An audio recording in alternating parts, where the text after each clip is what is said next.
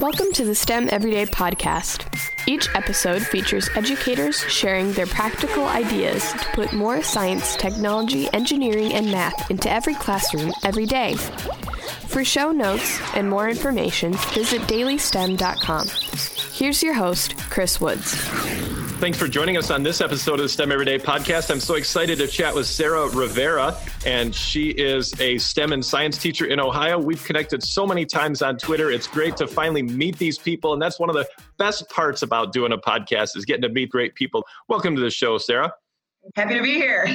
Yeah, and if you want to connect with Sarah on Twitter as well, which you should, she is Sarah with an H, Sarah Rivera STEM. And of course, that'll be in the show notes as well when we're done. Check that out and follow her because she's posting all sorts of crazy and amazing things that she does with her students every day in her classes. How'd you get into education and then dive into those STEM pieces, Sarah? Sure. So I went kind of a non-traditional route into education. So I was a biology and a chemistry major in undergraduate, and I thought I was going to be doing research, honestly, after that. So after I got done doing a couple internships in the industrial world, I worked in an electroplating lab, and then I worked in a water sewage treatment plant for 2 summers as an intern. I realized that research wasn't for me. I'm more social and I want to teach people different things and not be stuck in a lab all day. I ended up going back and getting my master's in education and got certified in 7 through 12 life sciences. And here we are after that. Yeah, I hear your story completely, Sarah. I started in chemical engineering. So as soon as you started talking about those types of jobs, I remember, and for me as an educator, and I think a lot of us do, we bring in all those experiences into our classroom. We're constantly telling kids, hey, this is what you have to use at a job, or this is what you have to use in a career. And that's so important. Yeah, I learned so much, especially with the water sewage treatment plant. Like I was responsible for the beach sampling. So the bacteria counts on Lake Erie. I was out there in my chest waders, every day taking samples of bacteria. We had a really interesting partnership with a U.S. Geological Survey where we actually had to go pick up goose poop and find out if that was part of the bacteria problem. So I spent an entire summer with popsicle sticks and sample tubes. And you know what? As educators, I can imagine us saying, hey kids, do you guys want to go out and pick up goose poop and learn from that? I bet most kids would find that as a more exciting alternative to some of the things that we do in our classrooms.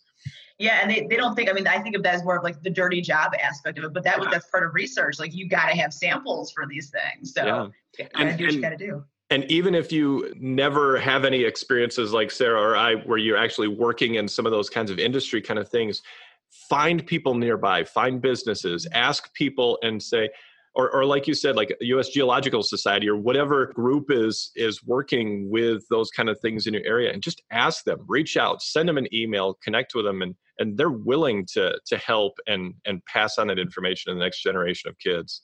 Mm-hmm, absolutely. Yeah. Industry people are great connections. And especially if you're looking for environmental, like reach out to your local environmental agency. There's so many opportunities that they offer to educators because they really want to get the word out of what they're doing and how they can help educators in any way.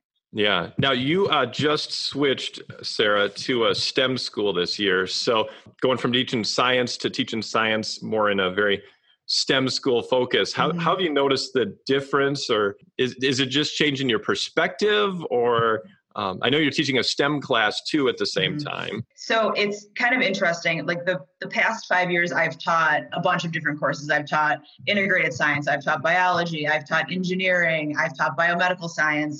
And now I've kind of been honed down at this new school to teaching biology and then an intro to STEM class. So I've always had that design thinking mindset and the design learning journey with it. But now the school that I'm in, these kids have been exposed to it much longer. So they are further along in their design mindsets and the collaboration, the communication, and all those great skills that they have are much more developed. So I don't have to spend as much time talking about those things, and I can just dive in and they know what the process looks like and what it feels like. So maybe the biggest benefit that we're seeing at schools, at our STEM schools, is that kids are more used to thinking at things through that STEM lens, trying to think of where it does connect to what they're doing each day.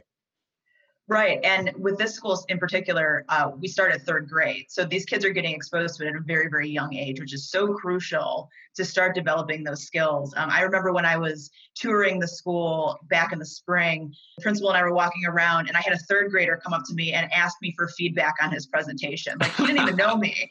And I was like, who is this kid? And can I clone him? Because that is amazing. Like, what third grader says, I'm working on a Google Slides presentation. Can you come give me feedback? Like a random stranger in the building.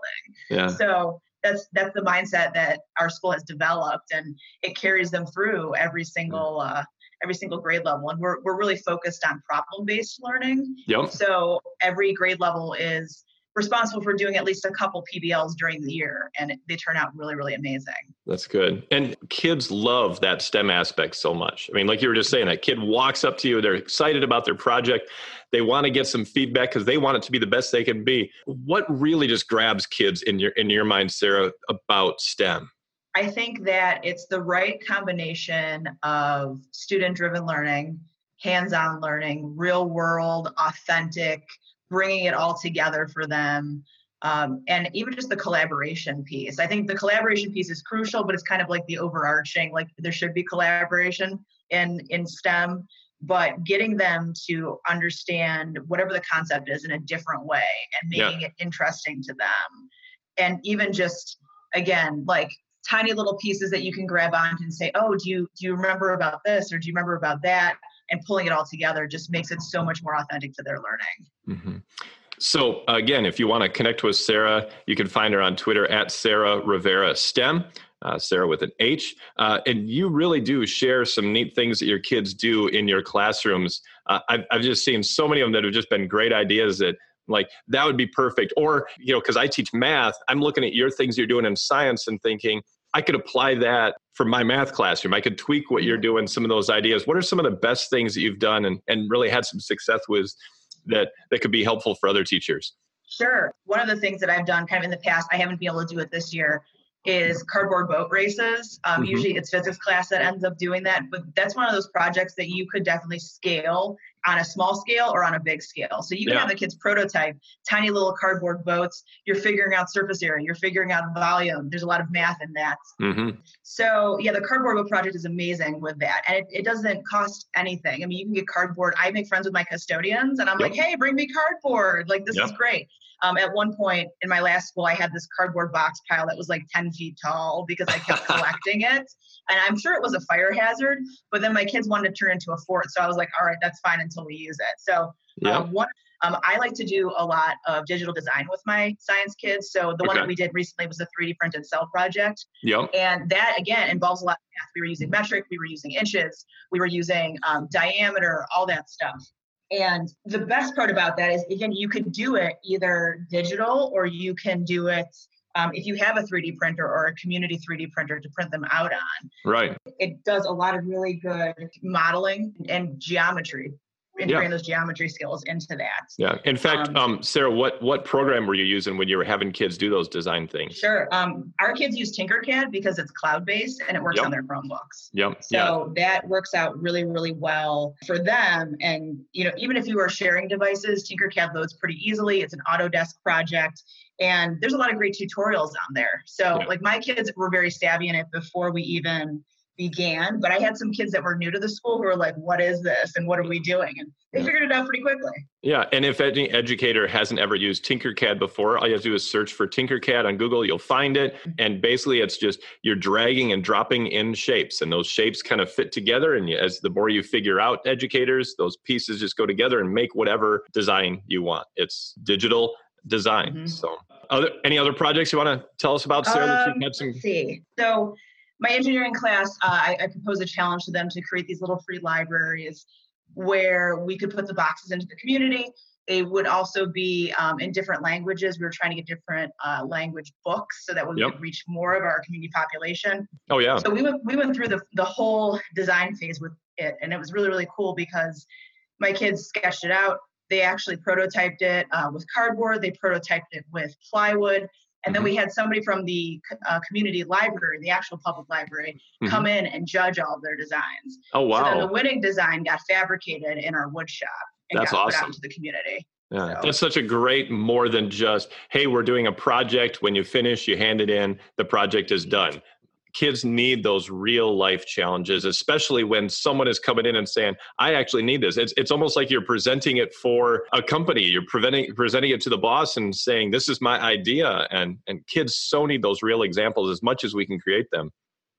Oh, absolutely. And especially too, when they leave the high school, they're like, I made an impact, or I can go see that box that I fabricated. It's still there. And it's like the last community in a really good way. Yeah. Yeah. Now, everything always works completely well, right, Sarah? You never have any failures. Nothing goes wrong, right?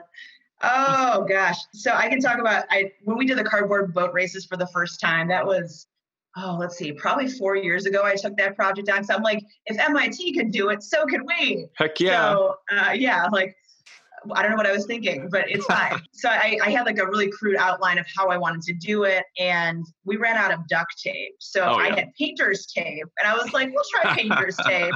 And then I had some kids be like, can we bring in Flex Seal? And I'm like, sure, why not? Yeah. And they all went into the pool and everybody fell apart. They couldn't even go like 10 feet away from the edge of the pool. Everybody just collapsed. I was like, well, that didn't work so hot. But we now learned that painter's tape does not work so well. Right. Your designs need to be better, and Flex Seal is not going to hold up either. So yeah. No matter what you see on a commercial. No, not at all. And I love those moments of failure. And yesterday we had a bunch of moments of failure with my new crop of kids who are using the laser cutter. Mm-hmm. And so they have to go into Corel Draw and they have to make sure everything's linked together. So they're doing this project, I call it the puzzle box project, where they have to do a 6-sided box and all the sides have to link together without glue.